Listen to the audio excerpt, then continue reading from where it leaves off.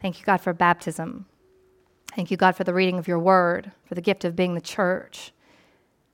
And our prayer and our hope again, Lord Jesus, is just that you would make yourself known, that you would, as we've prayed throughout Epiphany, Lord, that we would see you, see your glory, we would behold you in your glory. And I don't know what that means for every one of us. I don't know what it is, Lord, that we need, all of us, which you would have us to hear. But we give you this time, Jesus. And we ask you, Holy Spirit, that you would, Lord, lead our affections and our thoughts to Jesus. It's in your name, Lord, we pray. Amen. Amen. Oh, gosh, y'all, there's a lot I feel compelled and want to say. What a good morning. It's the last Sunday in the season of Epiphany, for one thing, which means it's the final Sunday before we begin the season of Lent. It's a baptism Sunday, and the Transfiguration is the story in front of us. This is a setup for a preacher. Just let me tell you, like me looking at that clock, and I'm like, it's impossible what has to happen here in the next few minutes. Impossible task. Because each of those things, individually and separately, such a powerful, powerful testament to who Jesus is, and lots that could be said about all of them. And also the beauty of this tradition and the beauty of the sacrament is that, sometimes things are just better left unsaid. And the gift of the Spirit is that I believe that the Lord is big enough to help each of us hear what we need to hear. And so I'm going to do the best I can in the few minutes that I have to tell you why I feel so grateful, both for the alignment of all those things. So throughout the season of Epiphany for us, we've been talking about what it means for Jesus to be the manifestation of God's glory. That's what the season's about. It comes from a word that means manifestation. So in the person of Jesus, we see God made manifest. In particular, his glory is made manifest to us. And so here at Christ the King, for the last number of weeks, we've been focusing on the fact that that could mean a lot of things. And Jesus certainly helped us see a lot of things. But if you wanted to sum it all up, we could say most simply that Jesus is the manifestation of God's heart, of God's capacity for love. And so when we see Jesus loving people, we are seeing God's glory at work. That the glory of God is his capacity to love humanity, to love us. And it's the fiercest, strongest thing that exists. There's nothing stronger than, there's nothing more powerful than God's love for us. And so we've talked about that over the last number of weeks. What's so incredible to me about this, the sacrament, maybe firstly, is I think one of the things that I have learned through infant baptism that sort of scandalizes me, sort of dares me to believe, and it's a good question, like, can I actually believe that God's love is greater than all my sin? Can I believe that? Can I believe that God's love and his grace is actually greater than my capacity to know or understand? Can I accept that? Because there's something that sort of scandalizes me about it. And so this morning, we hold these small people. I do anyway, their parents do, we do. And we choose to look at them and say, yeah, he loves you. Whatever happens before, whatever happens after this moment, he has laid claim to you. He's chosen you to be his own. And that is not just true for them, y'all. The power of the sacrament is it's true for you, for all of us. What a gift. Today, we're looking at this incredibly powerful moment in Jesus' life on the mountain of Transfiguration. There is too much that could be said about it. It tempts the Bible teacher in me because this is one of those moments that's so easy to sort of kind of miss what's being done, what Jesus is doing when he's trying to help us see. But here's the thing I want to at least say this much. Jesus invites Peter, James, and John to go up the mountain with him. And on this mountain, what happens is that we have a kind of collapsing of time. This moment is foreshadowing what will be Jesus' ultimate glory, the moment in which he is most glorified, most lifted up, most exalted, which of course is how?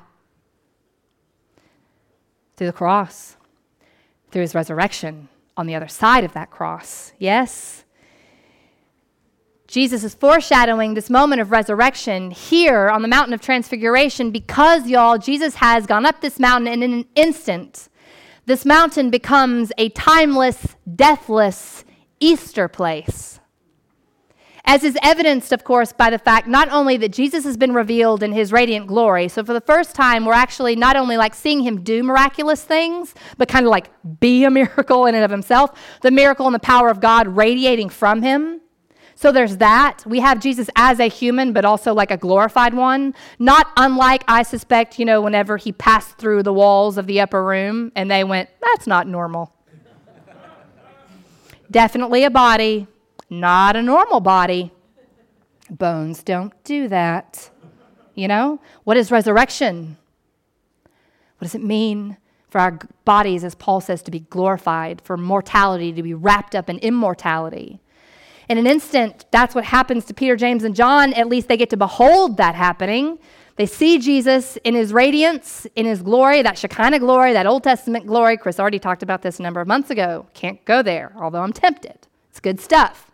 In addition to that, though, who's there? Elijah and Moses, who are, of course, dead people. But not here, not on this mountain. They are not dead. They live.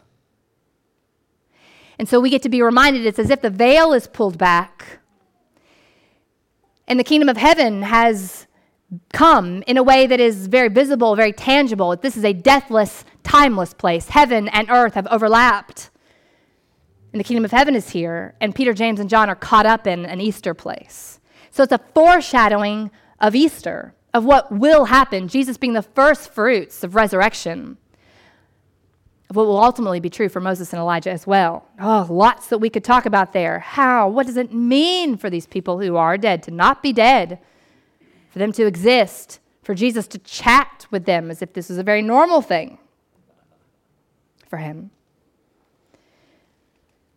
It also looks backwards. That's what's so powerful to me.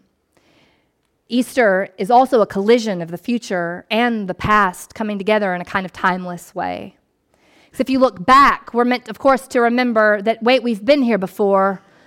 In Mark's gospel, his telling of it, Jesus is just radiant. His clothes, especially, Mark was taken by the dazzling whiteness of Jesus' clothes. The other gospel writers will want you to know about the face of Jesus in particular. It was his face.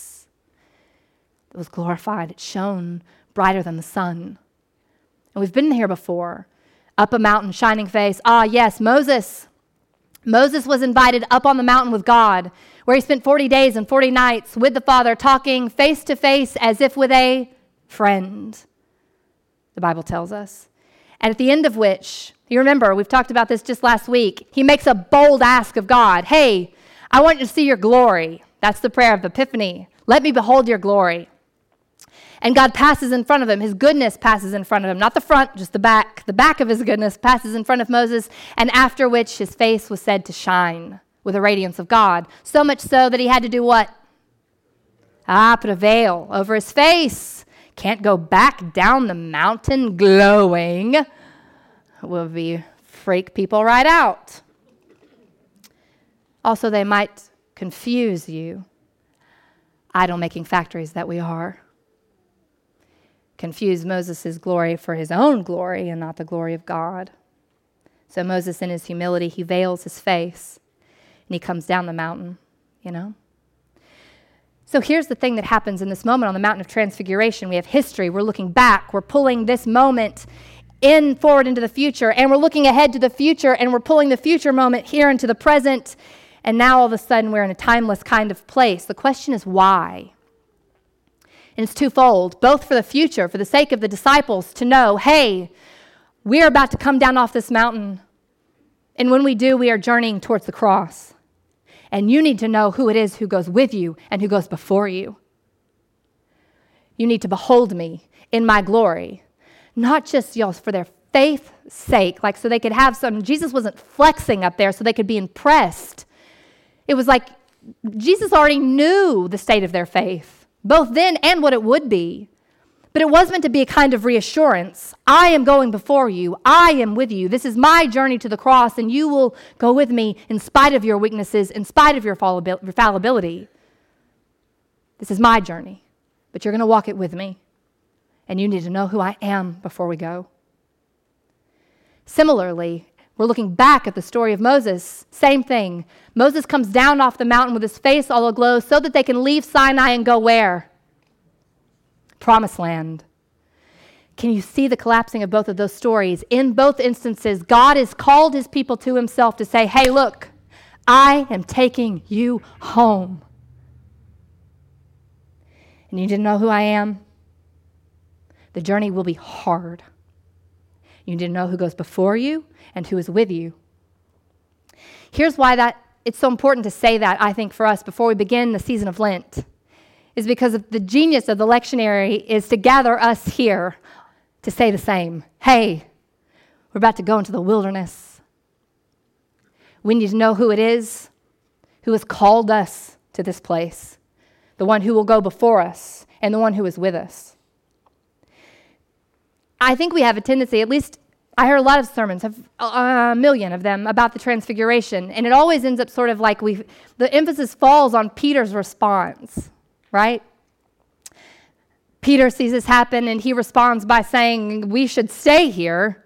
I will build us booths so we can stay. Jesus gets one, Moses gets one, Elijah, and us, and we're all just going to stay here. And, you've heard it said before, we can't stay on the mountaintop. That's not what it's for. We have to come down off the mountain, and that's true. But regardless of how you respond, this story is not about Peter. This story is not about how Peter responds. God himself, the God of glory, was making himself known, and his glory is true regardless of whether we perceive it, understand it, or however we choose to respond to it. He is who he is. And so he is making himself known. And the beauty to me, the power of that, is that for Lent, the emphasis must be, y'all, in the same place. Lent is not about me. It is not about you. It is not about how we go through this journey. Lent is about the cross. It is about who Jesus is, what Jesus has done. And I need to see him, behold him, understand who he is, so that I will be compelled to make my way through, which I will not do perfectly. Inevitably, you won't make it in exactly the way you want to. One of my favorite Lenten stories is somebody I love very much decided to fast salt during Lent. I think she made it precisely 3 days. And I remember her coming to me and saying, I failed. My soul may be in jeopardy. Nonetheless, this is as far as I got.